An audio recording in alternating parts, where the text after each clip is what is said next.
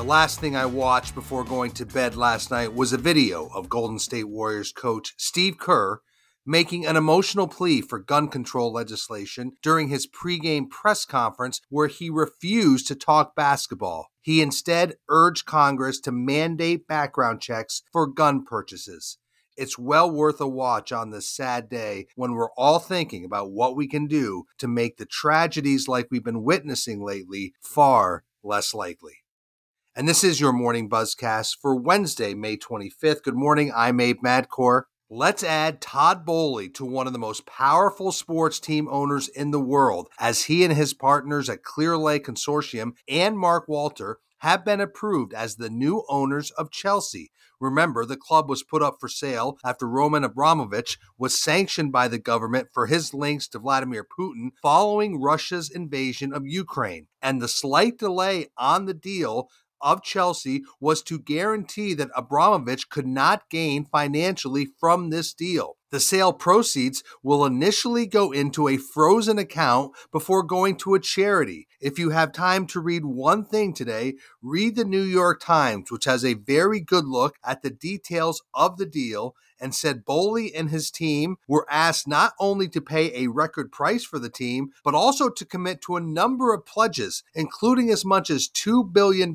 more in investments in Chelsea. We've noted that on the Buzzcast before. The deal was handled by Joe Ravitch of the Rain Group, who said bidders couldn't sell their stake within the first decade of ownership. They must earmark $125 million for the club's women's team. The new owners must invest millions more in the club's academy and training facilities and commit to rebuilding Stamford Bridge, which is Chelsea's stadium. We've talked a lot about this on the Buzzcast, but this story really puts in all the conditions to the sale in very fine detail.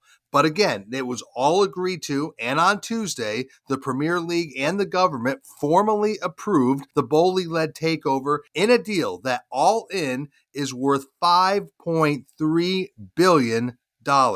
Easily the largest team transaction in history. As well as being part owner of the Dodgers, Boehly and Mark Walter also have minority stakes in the Lakers and, of course, the WNBA Sparks, and now they have Chelsea. So that is what makes them among the more powerful and influential team owners in sports. Let's move on. Keep your eye on the situation in Anaheim around the Angels. The Anaheim City Council voted late Tuesday night to void the deal to sell Angel Stadium to team owner Artie Moreno's business partnership. Now, this deal has been very controversial. It led to the resignation of Anaheim's mayor earlier in the week, and the move by the City Council ends more than 2 years of deal making and trying to reach a deal that would keep the Angels in Anaheim for years to come. Now, this doesn't mean the Angels are a threat to leave anytime soon. Their current stadium lease remains in effect through 2029 at the very least. But team owner Artie Moreno will not be happy with the City Council's move. He could respond with litigation. This is a $320 million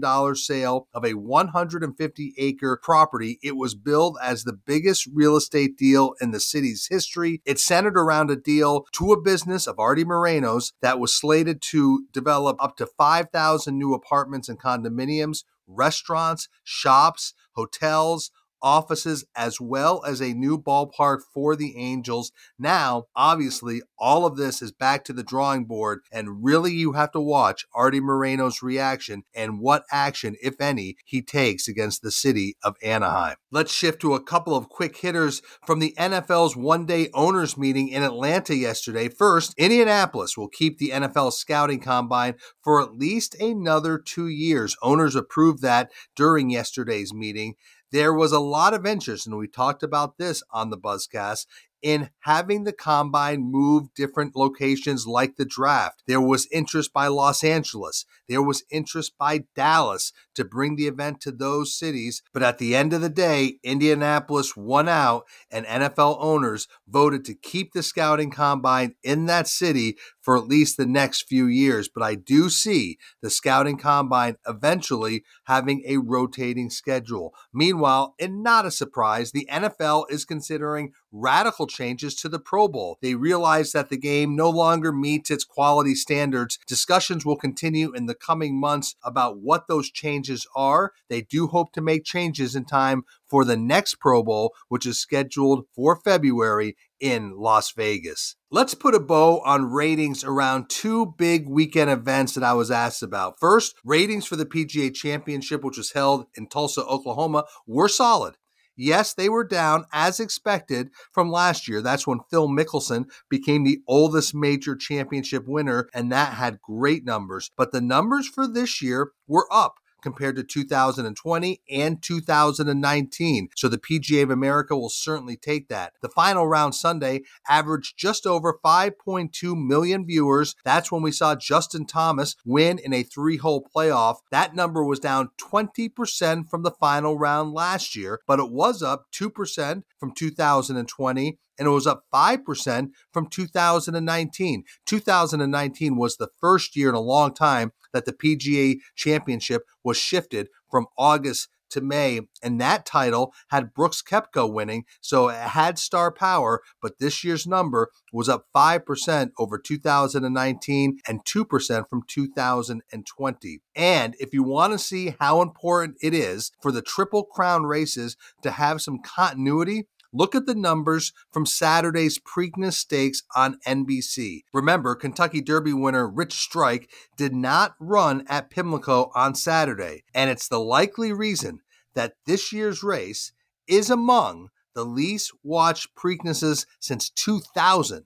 Yes, since 2000, when it was on ABC. The only race lower was in 2020. That's when the Preakness was moved to October, and it drew just over 2 million viewers. So on Saturday, NBC averaged 5.3 million viewers for the race. Remember, early voting won the second leg of the Triple Crown, but that number is down 25% from last year's race. So we all know that interest builds as viewers look to see if a Triple Crown winner could possibly emerge, and when Rich Strike did not run, that took away much of the interest for viewers in the Preakness Stakes. And finally, we'll end the Buzzcast around people. The Golden State Warriors are announcing today that Donna Daniels will become general manager of the Chase Center. Donna Daniels has more than 30 years experience in sports and live entertainment. She spent 25 years at the NBA's league office, and she will oversee all Chase Center operations.